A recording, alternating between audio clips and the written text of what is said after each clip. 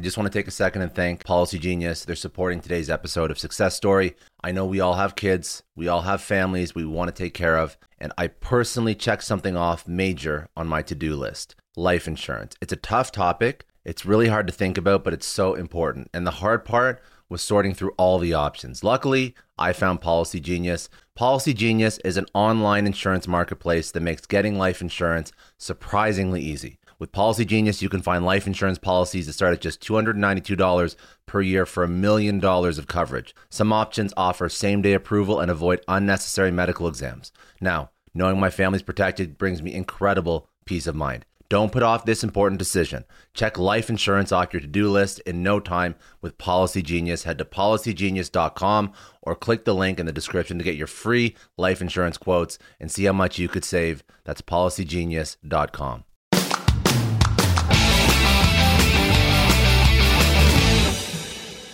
Welcome to the Success Story Podcast. I'm your host, Scott Clary. On this podcast, I have candid interviews with execs, celebrities, politicians, and other notable figures, all who have achieved success through both wins and losses, to learn more about their life, their ideas, and their insights. I sit down with leaders and mentors and unpack their story to help pass those lessons on to others through both experiences and tactical strategy for business professionals, entrepreneurs, and everyone in between. Without further ado, another episode of the Success Story Podcast. Thanks again for joining me today. I am sitting down with Alain Hunkins, who is the author of Cracking the Leadership Code, The 3 Secrets to Building Strong Leaders. Now, Alain is a leadership speaker, consultant, trainer, and coach. Over his 20+ year career, Hunkins has designed and facilitated seminars on numerous leadership topics, including team building, communication, peak performance, innovation, and change. And he isn't just consulting anybody. He has worked with a grand majority of the Fortune Top 100, I think over 40 of the Fortune Top 100, including Walmart, Pfizer, Citigroup, IBM, General Motors, and Microsoft. He's authored over 400 articles. He's been published by the Association for Talent Development, CEO Refresher, and the American Management Association. He is obviously the author of this best-selling novel, Cracking the Leadership Code. He is a TEDx speaker, and he is the managing director of the Hunkins Leadership Group. So thank you very much for joining me. I really appreciate you taking the time. I know I've been trying to get this done for a little bit now, so thank you. Thank you, Scott. It's really a pleasure to be here with you, and I'm really excited for our conversation. No, likewise. So I guess to start it off, I know I always do a little bit of a bio, but I always want to hear your version of your story. So where did you come from, and how did you get to what you're doing now? Sure. Yeah. I guess when I was probably 5 or 6 years old, I thought I want to be a leadership speaker and TEDx. No, that's not what. No. Who at that age if even only knows it was so easy, right? I know. Like, who at those ages even knows that stuff exists? It didn't exist back then. So, if I had to look, it's interesting. Hindsight is this wonderful 2020 thing where you can see the common thread. And if I had to look back, if there's a common thread in my life, I've been fascinated by people, especially around how people express themselves and the impact that makes on others. So fairly unusual childhood in some ways. I was raised by a single mom and my grandmother. That's not particularly unusual. The unusual part is they are both Holocaust survivors. And my mother was a child at the time. From the age 7 to 10, she was actually separated from her mom and in hiding in the Belgian underground. And then they were reunited, thankfully, after the war. But as you can imagine, Scott, that experience totally shaped their view of the world. And so from a really early age, I was very attuned to what was going on for the people around me. And in some ways, home is our first organizational environment, for better or worse. So I quickly got really clear on some things at home were different from the world outside. Got really interested in psychology, then no surprise from there, as well as I went to graduate school to study acting at a theater conservatory. So a fairly eclectic background to then move into organizational development. I started by doing leadership training and conflict resolution training in New York City public schools and did educational training for a couple of years before I moved over to working in corporations, where I've spent the last 23 years working, as you said, with 2,000 or so groups all over the world. And what I found is that, when you work with enough people, you start to develop pattern recognition. And what I saw was that great leaders have patterns of behavior in common. And guess what? Mediocre leaders have patterns of behavior in common. And so I started taking notes on the stories that they would share and what I'd see coming up in coaching sessions. And those notes turned into blog posts, and those blog posts turned into chapters, and the chapters turned into this book that is now Cracking the Leadership Code. And it's my way to make sense of the experience of the last 20 years and also to help people, because I realized leaders tend to struggle with the same issues day after day, year after year. So my goal was to look at the concepts and break them down into their core behaviors. Now, the subtitle of the book is The 3 Secrets to Building Strong Leaders. And those 3 secrets are connection, communication, and collaboration. So I take each of those principles and then I take a look at what gets in the way. Because as you hear that, you think, oh, that's clever. 3 C's, they rhyme. That's simple. And it's simple in theory, but in practice, it's not. So what gets in the way? What makes it hard for us as leaders to connect? So this is all based on lots of research as well as field work, and then breaking it down to, okay, so here's what gets in your way. And here are 6 simple behaviors that you can start to apply. And so for me, that's where I come from. And I guess the reason I got interested in this, because again, from an early point, I felt like leaders make a difference. And what I discovered over 2 decades of work is that leaders don't actually make a difference. They are the difference. They, in fact, are the difference. And, Gallup has done some great research that, 70% of the difference between lousy, good, and great culture is directly due to the leader. And as Peter Drucker once famously said, when it comes to success, culture eats strategy for breakfast. So I find there's lots of really smart people who are technically smart and skilled, but we're all in the people business. And until you figure out how to help people be better, you're really not stepping into the deep end of the leadership pool. I appreciate you breaking that down, and I appreciate you actually helping me map out how you took some of the lessons that you learned in some of the ways that you've taught people. You've turned it into some blog posts, and then that eventually dovetailed into an article, because I find that for a lot of people, I don't know if, that could be summarizing too much, but I find that for some people that write books, it's not such I guess a nicely evolving process as what you did. And I appreciate that, because I think that some people just put stuff into books and put it out there because they want that recognition. They've worked very hard over their career, and they just go into a new topic, and then they find a way to sort of write a book about it, and it ties well into their overall persona. But what I actually think you did was not, you didn't just build up your career and then research a particular topic and then write a book about it. You just built the book out of the tangible lessons you've learned over your entire career, which is very different than, I was actually speaking to an individual just yesterday who was researching a new topic for a new book. That's just, he's trying to find something that he's probably, relatively proficient in, but it hasn't been built up over his whole career. The thought process and all the ideas in the one-on-ones and the seminars and the trainings and the coachings hasn't just gone into that one piece of work. So I think that that's actually already, I think that's, I'm not sure if that makes a difference in how the book and the content's actually relayed. But I think that if you took think of all the training sessions for somebody who's been working in a specific industry, and you just took those and put those into a book, that's probably like the ultimate playbook for how to do something. And I just wanted to focus on that point, because I don't think that's how many people actually write books. So I didn't know that, but I appreciate that a lot. And also when you mentioned the 3 C's, these are like very nice high level buzzwords. And it sounds great, like you said, but why out of, your entire career, because there's obviously some meat and potatoes to why these are the main core components of effective leadership. Why are these the 3 core components that I assume drive everything else that can be considered to be good or effective in an organization? So these are the pillars, and then everything that comes from these will basically enable an organization to have incredible culture, incredible, hit whatever KPI they're trying to hit, have great retention, have incredible, customer success, like all these different things that are nice to have KPIs in an organization.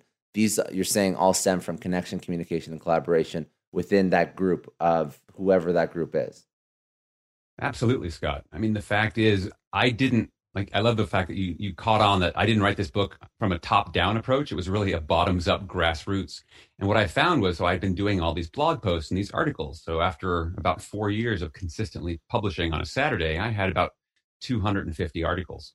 And I went back through and I started categorizing them into buckets. And what I found is there were three major buckets. It was connection, communication, and collaboration. It seemed that some aspect of leadership kept falling into one of these areas, whatever the topic at the surface level. We went down deeper. Well, this is about connection. This is about communication. This is about collaboration. And so what I find is, yeah, while we tend to focus on the numbers and the metrics because they're easy, it's hard to measure how connected we are or the levels of trust. No one says, "Hey, Scott, you're being a 92% jerk today." No one would ever say that, right? So it's funny, I was just listening to Hubert Joly, who was the CEO of Best Buy, and he was talking about, he's been doing this for years, but when he'd run his board meetings and his executive team meetings, the typical business meeting, what do we start with? Let's pull out the numbers. Let's look at the numbers first. He said, it's all backwards. Like, the numbers are just a lagging indicator of the behavior. So in his meetings, and I am a big proponent of this as well, let's start with the team. Let's talk about the people and what's going on with the team, what they're working on. Let's look at the projects. And oh, by the way, we'll leave time and we'll get to the numbers. But then it shows, what do we really prioritize? The fact is, many, many leaders have been trained to be good technicians. I was a good salesperson. I'm now promoted to a sales leader. I was a good marketing person. I'm the marketing manager, et cetera, et cetera. And yet, when we get into these leadership roles, it's a whole different ballgame. It's a whole different skill set that focuses much more on how am I facilitating the work of others. And I say facilitate very intentionally, because the world has changed from our industrial age command and control to where we really need, in this 21st century knowledge work economy, we need facilitators who can get the most out of people through unleashing what's already there. And unfortunately, most leaders are still struggling with this inherited mindset that still comes back to a command and control point of view. And this is what we have to overcome. It's such a big issue. And if you look at it, the connection, communication, and collaboration, the model I use is 3 concentric circles with connection at the core, because you really can't have communication without connection. And then you can't really have collaboration without the other two. And they start to intermingle at a certain point. But everything keeps coming back to that because it's the human element. But can we?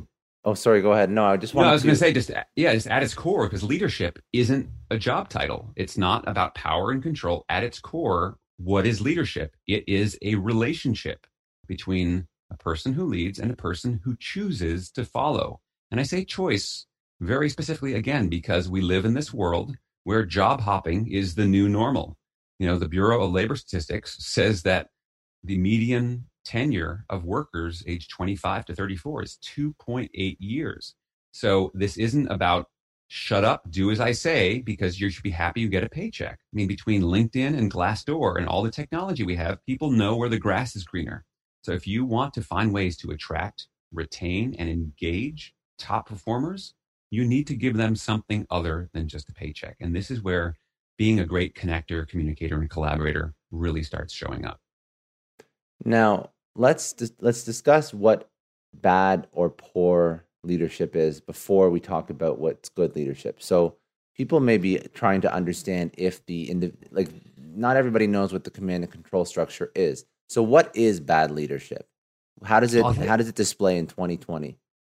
Sure. I'll tell you a story that really brings this to life. This is about a guy named Matt, and Matt is a district manager, and he works in a pretty traditional industry. He works in the fast food industry. He works for a fast food franchise. Now, when I met Matt was one of 100 district managers in the whole company. He happened to be ranked number 1 out of all 100. So I asked him if he was always a top performer. He said, no way. When I started, I was like 84th on this list, and I was struggled for a while. So I asked him what changed. And I think Matt's story is really indicative. So the way he described it is that when he started, he described himself as a fixer. He thought his job, I'm the district manager, and my job is to fix what's wrong and make sure things were working right, which seems like an honest enough thing to do. So every morning they would get a printed out report with their key performance metrics. They called it the hot list. And so he'd scan the hot list, and the first thing he'd do is look for what was in red, right? What wasn't measuring up. And then he'd go, as he called it, into firefighting mode. He would hustle from one store to the other, and he'd basically go around and say, this is wrong, you need to fix this. This is wrong, you have to fix this. Go do this, do this. And he was struggling, and he was doing this way for years. And he said, and I sucked. He said, I sucked it. Things were not getting better. I was working my tail off, and things were not getting better. And finally, he had a mentor. He said, look, Matt, people don't want a fixer. They want a leader. So Matt changed his approach. So instead of going in with the hot list and saying, you need to do this, he stopped and he went, okay. When he goes into stores now, he actually builds relationship with people. Hey, Scott, how are you? How was your weekend? What you're up to? And so he would listen and talk with you and ask you about that and build personal relationships with the people. Before, he had seen everyone as these employee worker bees, where he said literally people would turn over in the stores and he didn't even know their names coming and going. He was so disconnected from what was going on because he was so focused on the tactics of his hot list. So he'd start with that, build relationship. The next thing he'd do is pull out the hot list, but instead of saying, this is wrong, you need to fix this, he would show people the hot list and say, here's the data. What do you think we should do? So very different approach, right? Suddenly he's now communicating and seeking to understand their point of view. And then together, they'd figure out a game plan for what they needed to work on. So they would collaborate. So he said the shift for him was, I stopped thinking about trying to make the numbers by focusing on the numbers. He said the shift for me was I started focusing on the people because, surprise, surprise, it's the people who make the numbers. And he said the coolest part about all this, he said, when I was number 84, I worked so much harder and I was so much more stressed out then than I am, and I'm delivering number one results now. So not only are we delivering great results, we're having so much more fun. So I think Matt's story is a really good example of that shift from kind of old school, mediocre fixer mentality, I'm the superhero, to, no, actually, you're facilitating the work of other people. I like that story a lot. It shows the dichotomy, or just the juxtaposition. Sorry, that's probably the better word, between the old school mentality and what you should be doing and how you should be enabling, and being that servant leader, not being that taskmaster.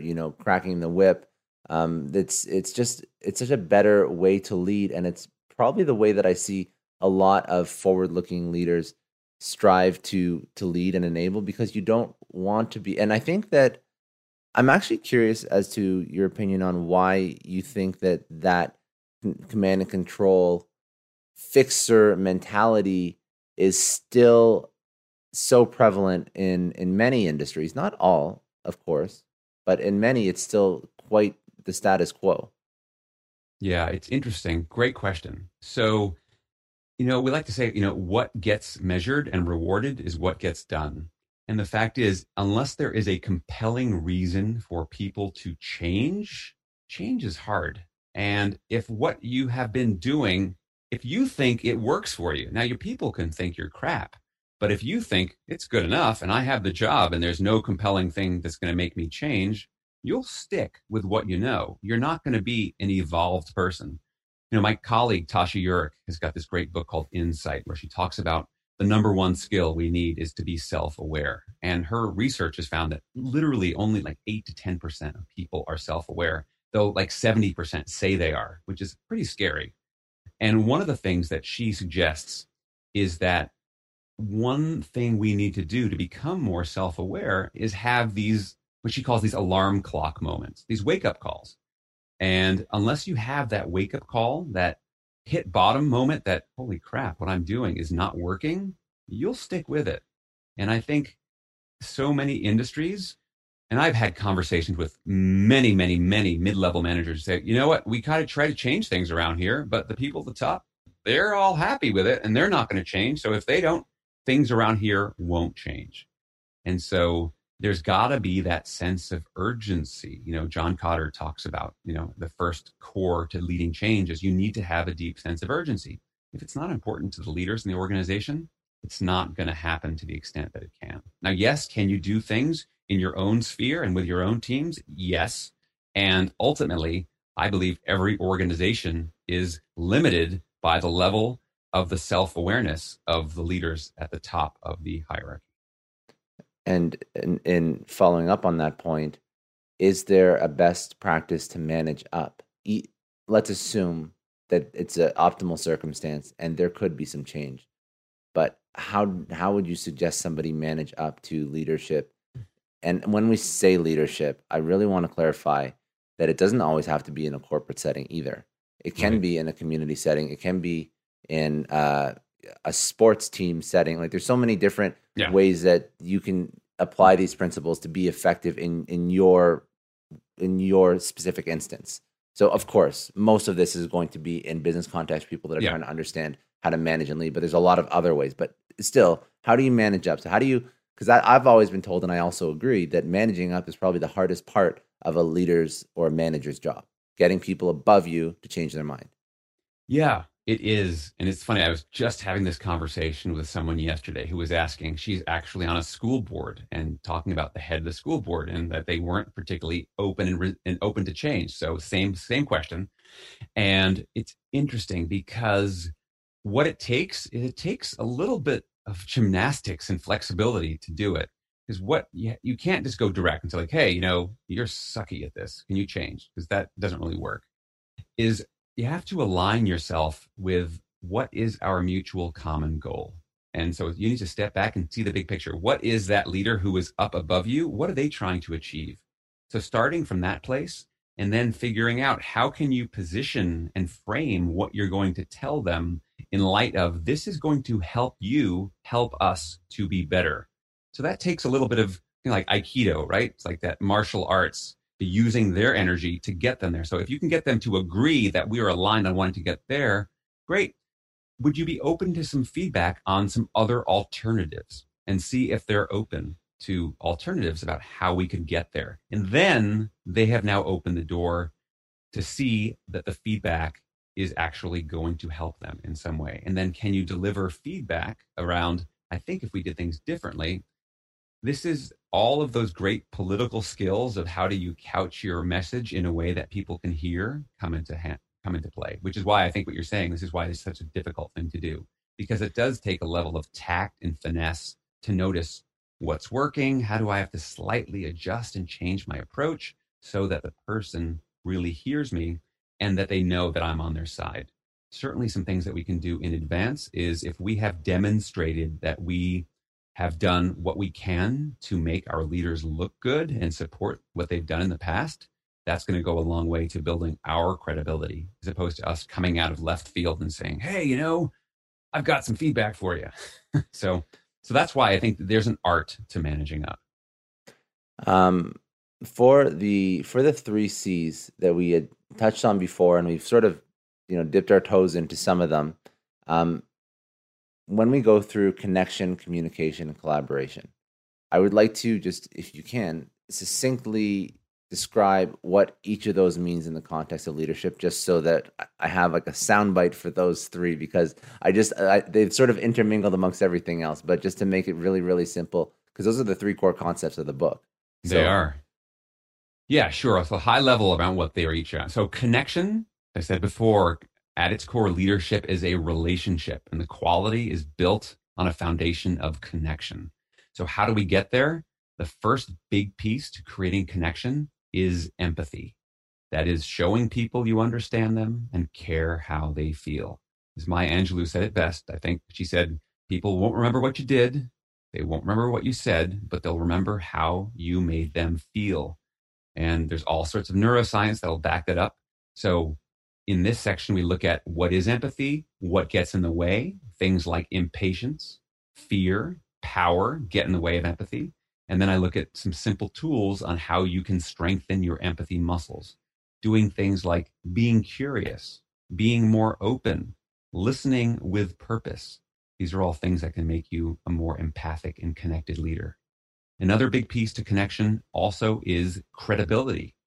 That is, if people don't believe I know a lot of entrepreneurs listen to this show, and NetSuite has been a huge supporter for entrepreneurs, for business owners, because there's one thing that we all know. Business is about making money, and it's about your bottom line. And the less you spend on the nuts and bolts of running your business, the more profits you keep. But these days, everything is costing more. Supplies, people, shipping. It squeezes your margins, and I've been there, juggling multiple systems for finance, inventory, you name it, each with its own costs and its own set of headaches. That's why I made the switch to NetSuite by Oracle. It's changed our company. Think about it. NetSuite is one of the top financial systems out there. It puts your whole business on one platform: accounting, finance, the works. One data source for everyone. There's no more mismatched info. And because it's in the cloud, it slashes your IT costs. No more servers, no more updates. Just access NetSuite from anywhere. With one integrated suite, your overhead drops big time. And here's the real win: efficiency. Everything's connected in NetSuite. Costs are ridiculous lately. Find a proven way to reduce your expenses and get better performance out of your team. It's a no-brainer, and that's what NetSuite offers. Over 37,000 companies have figured this out already. You have to join them. Right now, through to April 15th, NetSuite's got an incredible, flexible financing plan. Check it out and see the savings yourself at netsuite.com/Scott Clary. That's netsuite.com/Scott Clary. Hiring as a small business owner is a major pain. That's why LinkedIn is supporting today's episode. You need people with the right skills and experience, but finding them can take forever. It is incredibly frustrating to keep seeing candidates who just aren't a good fit, and that's why LinkedIn Jobs has been a game changer. Let me tell you a little story. We needed to hire a graphic designer, somebody with specific tech and software knowledge and the ability to truly understand our brand. And I started with all the usual job boards, and it's the same old story. Tons of irrelevant applications. No one's really matching my needs. I tried LinkedIn Jobs, and the quality of candidates was just on another level. People with impressive portfolios, relevant expertise. I finally felt like I was interviewing the right people. That's truly the power of LinkedIn's massive professional network. You're tapping into this huge pool of talent you simply wouldn't find on other sites. It's about finding those niche candidates you actually need. And with the right people in front of you, hiring becomes a breeze. Did you know that 86% of small businesses find a qualified candidate on LinkedIn Jobs within 24 hours? That is how well their system works. Honestly, do yourself a favor and try LinkedIn Jobs next time you're hiring. You can post your job for free at linkedin.com/excellence. That's linkedin.com/excellence. Terms and conditions apply, but it's definitely worth trying out. I don't know about you, but the idea of being harassed, scammed, or even worse, all because somebody found my personal information online, that's terrifying. Our political opinions, our addresses, even stuff about our families, it's out there for anyone to grab. And did you know that data brokers are allowed to sell information on over 98% of Americans? It's scary stuff. That's why I've partnered with Delete Me. I personally use Delete Me. They're a big friend of the podcast because I put myself out there online. So safety is a huge concern. It's really scary how easy it is to find someone's details and information, but Delete Me creates a layer of protection that we all need. You tell Delete Me what you want gone, and they make it disappear from those sketchy data broker sites. And Delete Me doesn't stop. They constantly monitor the web to keep your information off those lists. It's like having a privacy watchdog that never sleeps. You need to take control of your data and keep your private life private by signing up for Delete Me. They're giving a special discount for all Success Story podcast listeners. Get 20% off your Delete Me plan when you go to joindeleteme.com/success and use promo code success at checkout. The only way to get 20% off is to go to joindeleteme.com/success and enter code success at checkout. joindeleteme.com/success. Hey everyone, I just want to take a second and thank the sponsor of today's episode, Heaven Hill Bottled and Bond Bourbon. Now, I don't have a lot of liquor sponsors on this show. Heaven Hill Bottled and Bond is actually one of my favorites. I've drank it for a few years now, and this is why we actually decided to work together. Heaven Hill Distillery, family owned since 1935, is a great entrepreneur story too. So there's 5 brothers. They filled their first whiskey barrels back in 1935, and their legacy still lives on today. Heaven Hill Bottled and Bond is aged over 7 years. That's 3 more than required by the Bottled and Bond Act of 1897. This means the best quality, the best purity, and the best consistency. This is not just average bourbon. It's the winner of the double gold medals at multiple 2023 World Spirits competitions, and they've won the very prestigious Triple Still Award. It's a very big deal in the liquor and bourbon world. Heaven Hill Bottled in Bond boasts an exceptionally smooth oak flavor, while its aroma offers a sweet blend of caramel and smooth vanilla.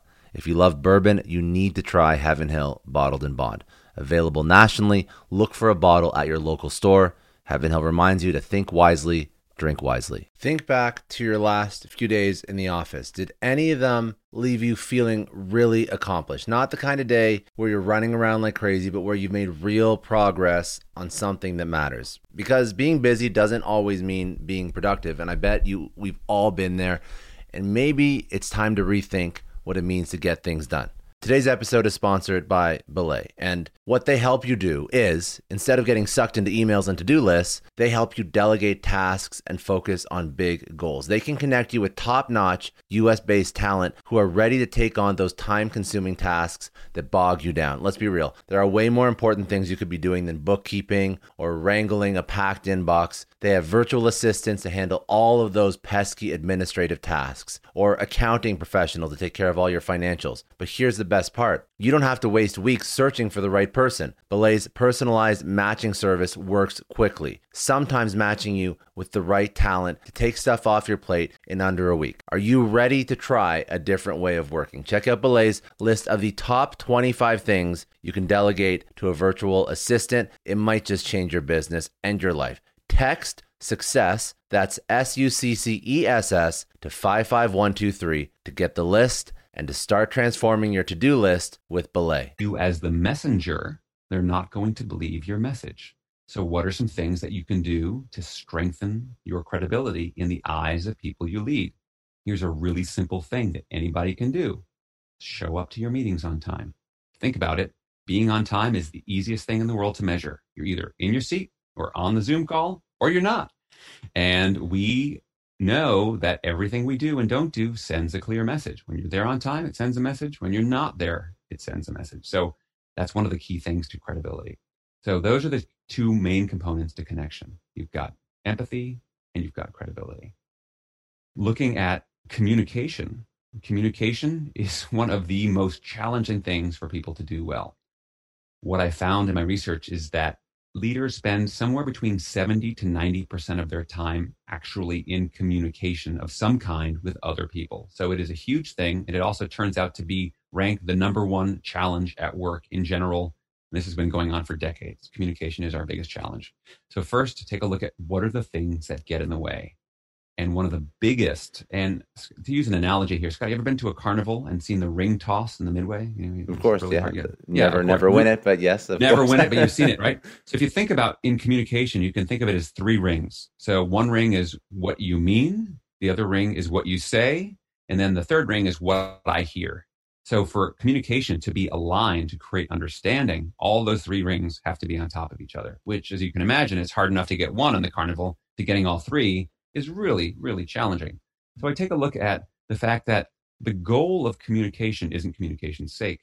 The goal of communication is to create shared understanding. And the reason that shared understanding is so important is because understanding becomes the platform on which we take all future action. If we have a solid foundation of understanding, we can make great decisions and create good results.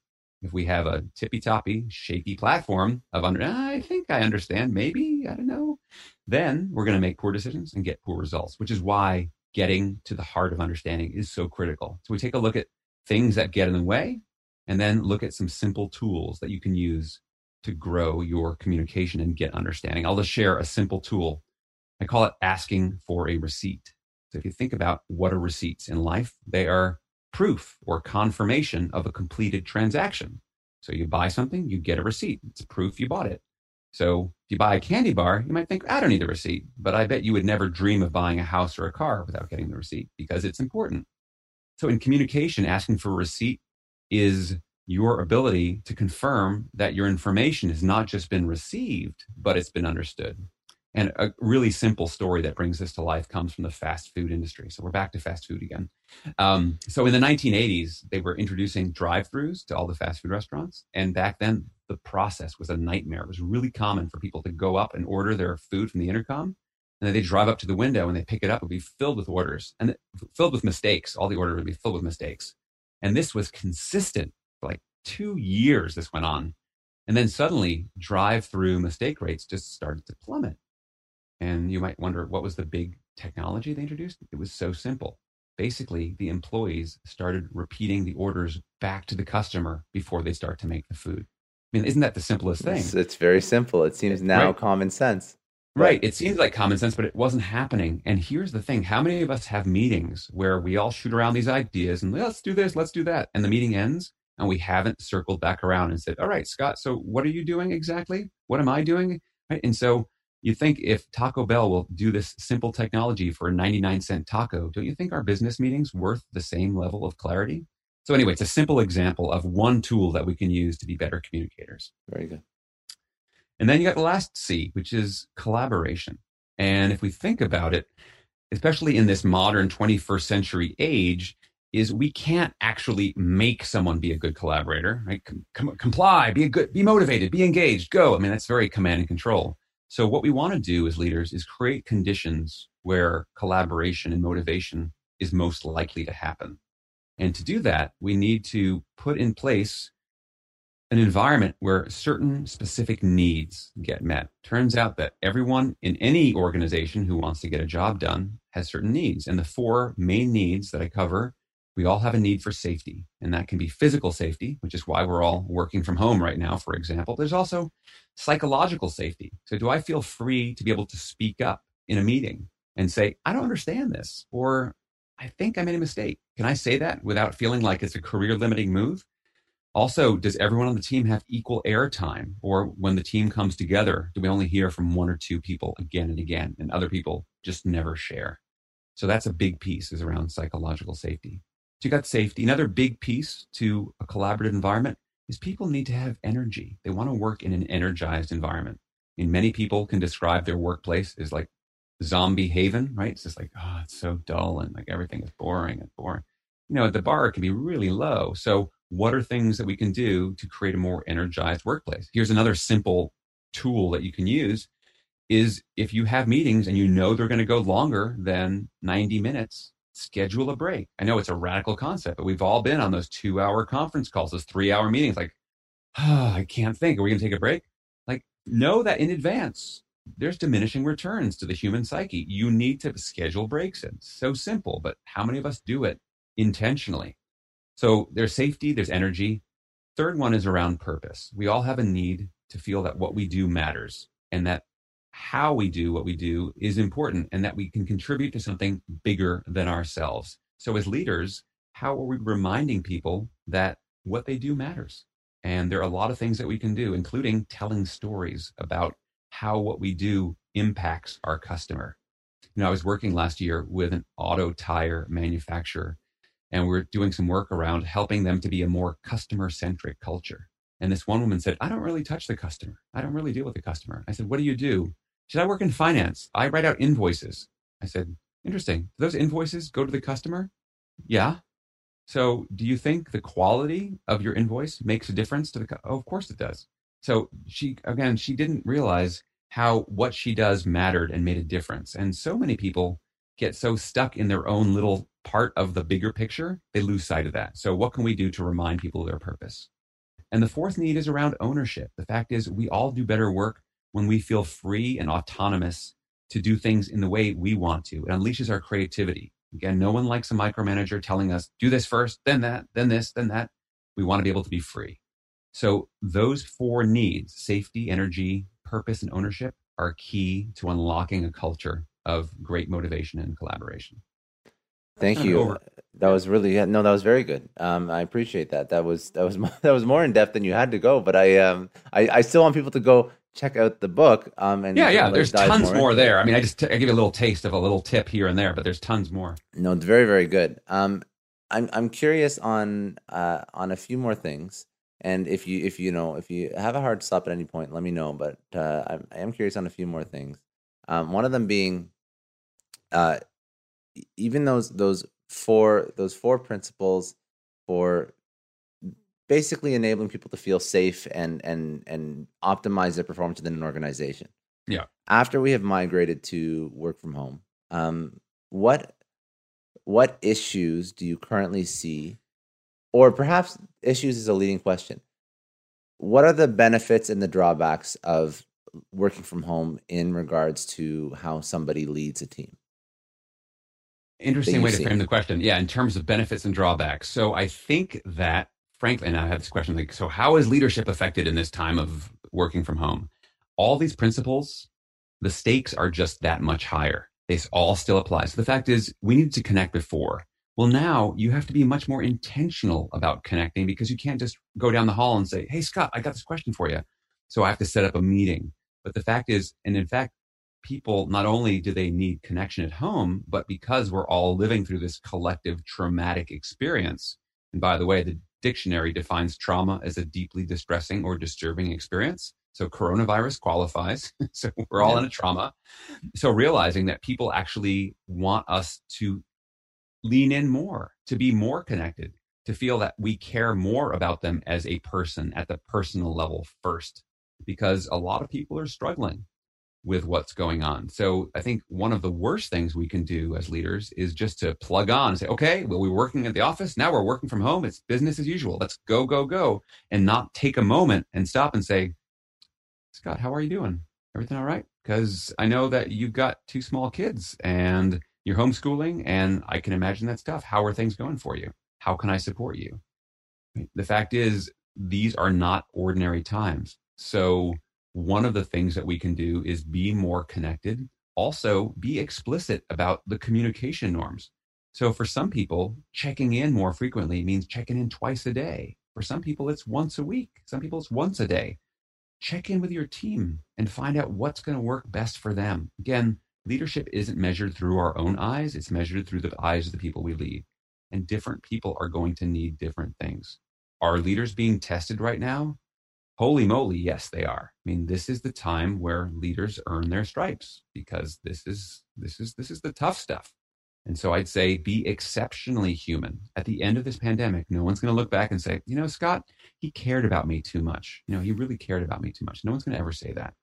So, and the fact is, the reason that's so important, and it's always important, but particularly during crisis, is that all of our central nervous systems are in high arousal and alert mode, right? Every day we're dripping cortisol and adrenaline because when is this going to end? When can we go outside? Is it safe? Do I have to wear a mask? How far do I have to be? That person ran past me. Did they sneeze? Like people are going through these things on a daily basis. And they're thinking about, if I get this, you know, if you don't know someone, you know someone who knows someone who's gotten sick and died.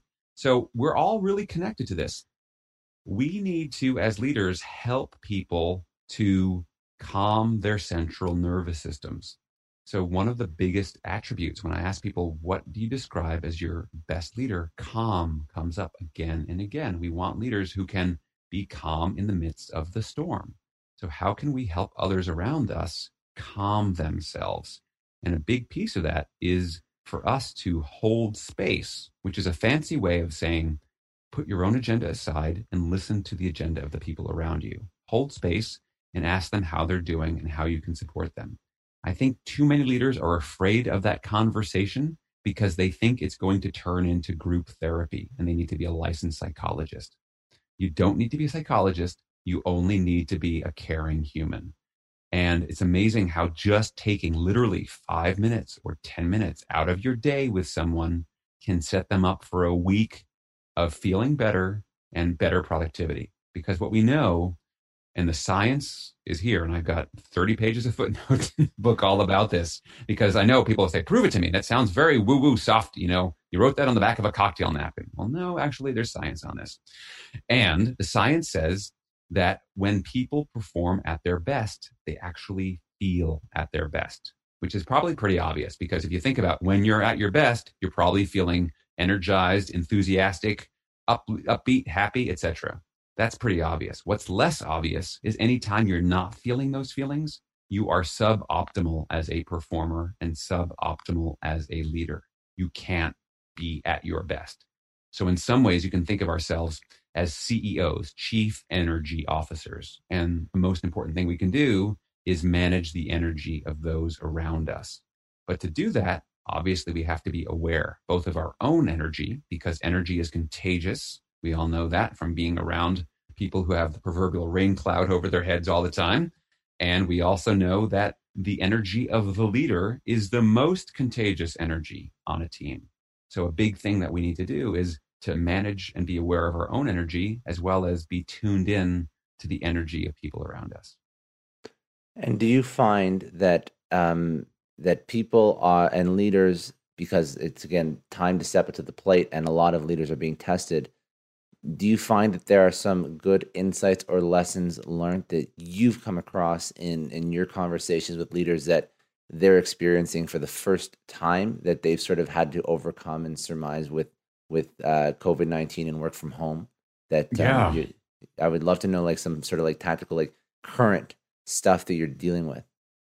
Yeah, sure. So tactically, I mean, one of the things that's going on is, we talked before we went on air about a lot of leaders feeling this loss of control.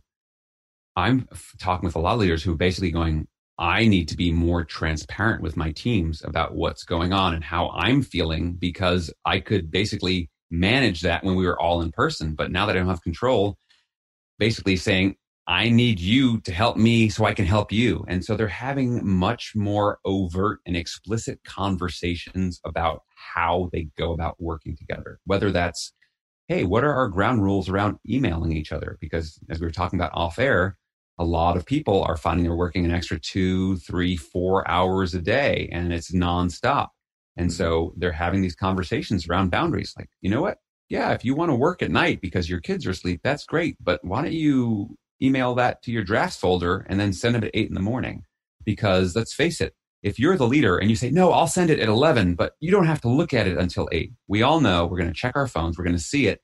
And now we've got that psychological baggage all night thinking, how am I going to respond? And then you're actually at work, even though it's midnight. And then it never ends. So they're having some really explicit conversations about what is going on. That is one of the biggest things I'm seeing happening. And another one is just checking in around frequency. Is like, what do we need? Because all of our usual rituals and norms are gone. So what do we need to do? And as with anything new, the pendulum sometimes swings too far. So suddenly everyone went, okay, we've got Zoom. Great. Let's Zoom everything. And my maxim around Zoom is just because you can doesn't mean you should. Like, not everything needs a face-to-face Zoom call. And so we have to realize there are a time and a place for it, but there's a time and place. You know what? Let's turn the cameras off today. We just talk about this because we've all heard of Zoom fatigue. It's exhausting. And so there's a time and a place for it. So it's forcing all of us to take a look at what is work and what doesn't work on a whole new level. So those are some of the conversations that I've been having. Very good. Now, before I finish, I do like to tee it up with some insights that you've learned over your career. Just some quick questions. But before I go down that road, was there anything that you thought would be relevant that we didn't talk about that was in the book that was a core theme? I think we covered a fair amount, but I just wanted to open it up. Yeah, no, we covered a lot of the core themes. I mean, the other core theme, and we touched on this a bit, is before we get into the 3 C's of connection, communication, and collaboration, the first C is context. And we talked about a bit of the context. Just wanted to frame that, the reason that leaders are struggling so much today is because many of us are still clinging on to that 20th century industrial age mindset that is hampering us from being able to be the 21st century leaders that our people need us and want us to be. So just wanted to make sure that, because the fact is we can look at all these tools, but unless we look at the mindset and the beliefs behind the tools just become a checkbox exercise for us to try to, I need to connect. I'm listening now with purpose. I'm like, no, you're not. You're fake listening. And you know how to do that. We all know how to fake listen. So I just want to set the context. It all comes down to, what is your motive behind why you want to lead? Because if you want it for the power and the glory, you're going to be limited in this new world that we live in. No, that's also very important. And I think that as people go through this, there's going to be people that truly want to improve. And like you mentioned, the story with Matt, I don't think perhaps he changed his leadership style because he realized what he was doing wasn't working. Or perhaps he wanted to lead as more of a human and as a servant leader. And that seems like it just had the side effect of making his life a lot easier and getting the number 1 position. So yeah. I think that if it's coming from the right spot, that's like you mentioned, the context, the mindset, that's incredibly important. And if you find that now that's something as an employee or somebody who is working with their boss or their manager or their leader, you're not going to be able to up manage or manage up their mindset. So that's really a more of a discussion of pick the right boss who you want to work with and work for, because that mindset piece is going to be very important in actually doing this properly long term with effect across the organization. And that's also why I like to have conversations with people about how to interview the company they're going to go hire them, who's going to hire them. Because it's not just a one-way interview process; it's a two-way interview process. And if you don't understand that, and you don't do your own due diligence when you're going into a new position or a new role, that's when you find yourself working in organizations that don't adopt these practices and other practices, other cultural items that are really going to inhibit you and be psychologically draining, I find. So I think that it's all about like who you work with at the end of the day. That's very, long story short. And make sure you work with and align with the right people. Now, the last few questions I'd like to ask are just about your experience. So one of them being this question I ask almost everybody.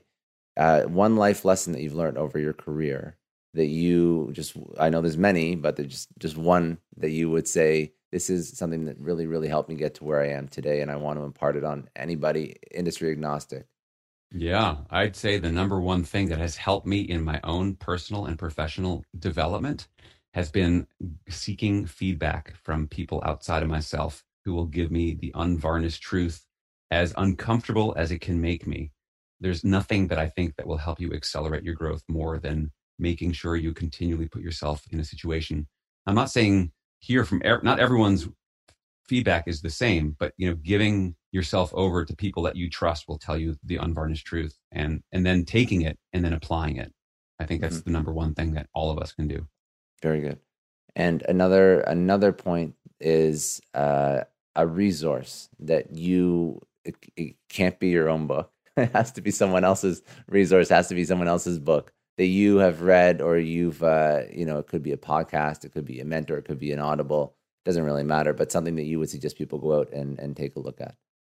Yeah, I'm going to go back to a classic that I find I quote. In fact, I think I quoted him earlier in our conversation. We were talking about circles of concern and influence, which is Stephen Covey's 7 Habits of Highly Effective People. When I read that book, I think I was 23, and it sort of blew my socks off. Oh my gosh, like this just makes sense. I mean, it's obviously it's built on these principles. Are you looking on your bookshelf there? I think I do have it. I'm wondering if I don't know if it's out here, but I do have it somewhere in the house. But yeah, it's a great book. It's such a great book. And the thing too is, not only is it a great book, but it's become part of our common vocabulary. So if you haven't read it, it sort of excludes you from the conversation when people start throwing out think win-win and synergize. And I mean, there's just so many wonderful concepts in that book that is so rich that I find, because those are such powerful universal principles, I keep coming back to that time and time again. Very good. That's a great book, and it's a great recommendation too. Where would people go and find more of yourself? Website? Where can they go check out your book? I'm assuming Amazon, but other places they can go find it. No, for sure. Easiest place to go is one stop. You can go to www.crackingtheleadershipcode.com, which is the book website. You can read all about the book. You can actually order it right from there from 4 different places, as well as you can download the first chapter and get a free preview of the book to check it out first. That page is connected directly with my website. So from there, you can scroll over and learn more about the coaching and training and consulting work I do with individuals, teams, and organizations, all under the umbrella of helping people become better leaders. You can also connect with me on LinkedIn as well. And if you've listened this far into the podcast, you now are part of the End of the Podcast Club. If you have any questions about anything that we've talked about or anything else on leadership, you can email me at Alain, ALAIN, at alainhunkins.com. And I do read and reply to all those emails that I get. So congratulations, you've made it this far. That's all for today. Thanks again for joining me on another episode of the Success Story Podcast. You can download or stream this podcast wherever podcasts are available, including iTunes, Spotify, Google, Stitcher, iHeartRadio, and many others. You can also watch this podcast on YouTube. If you haven't already, please subscribe and share this podcast with your friends, family, coworkers, and peers. Please leave us a rating on iTunes. It takes about 30 seconds, as it allows other people to find our podcast and lets our amazing guests reach even more people with their message. And remember, any rating is fine as long as it contains 5 stars. I'm Scott Clary from the Success Story Podcast, signing off.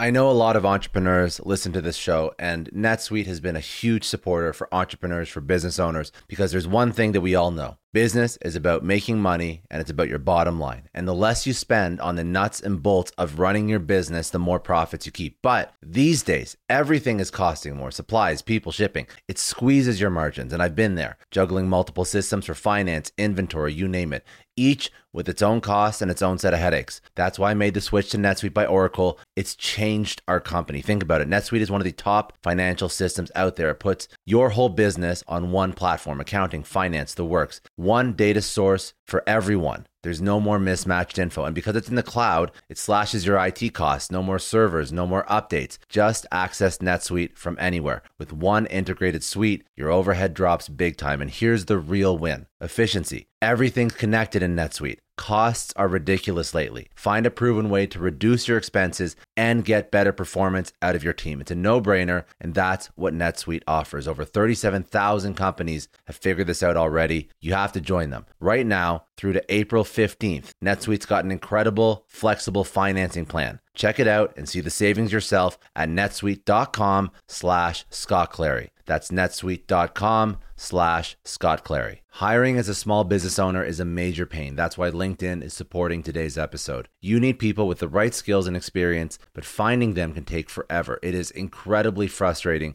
to keep seeing candidates who just aren't a good fit, and that's why LinkedIn Jobs has been a game changer. Let me tell you a little story. We needed to hire a graphic designer, somebody with specific tech and software knowledge and the ability to truly understand our brand. And I started with all the usual job boards, and it's the same old story. Tons of irrelevant applications. No one's really matching my needs. I tried LinkedIn Jobs, and the quality of candidates was just on another level. People with impressive portfolios, relevant expertise. I finally felt like I was interviewing the right people. That's truly the power of LinkedIn's massive professional network. You're tapping into this huge pool of talent you simply wouldn't find on other sites. It's about finding those niche candidates you actually need. And with the right people in front of you, hiring becomes a breeze. Did you know that 86% of small businesses find a qualified candidate on LinkedIn Jobs within 24 hours? That is how well their system works. Honestly, do yourself a favor and try LinkedIn Jobs next time you're hiring. You can post your job for free at linkedin.com/excellence. That's linkedin.com/excellence. Terms and conditions apply, but it's definitely worth trying out.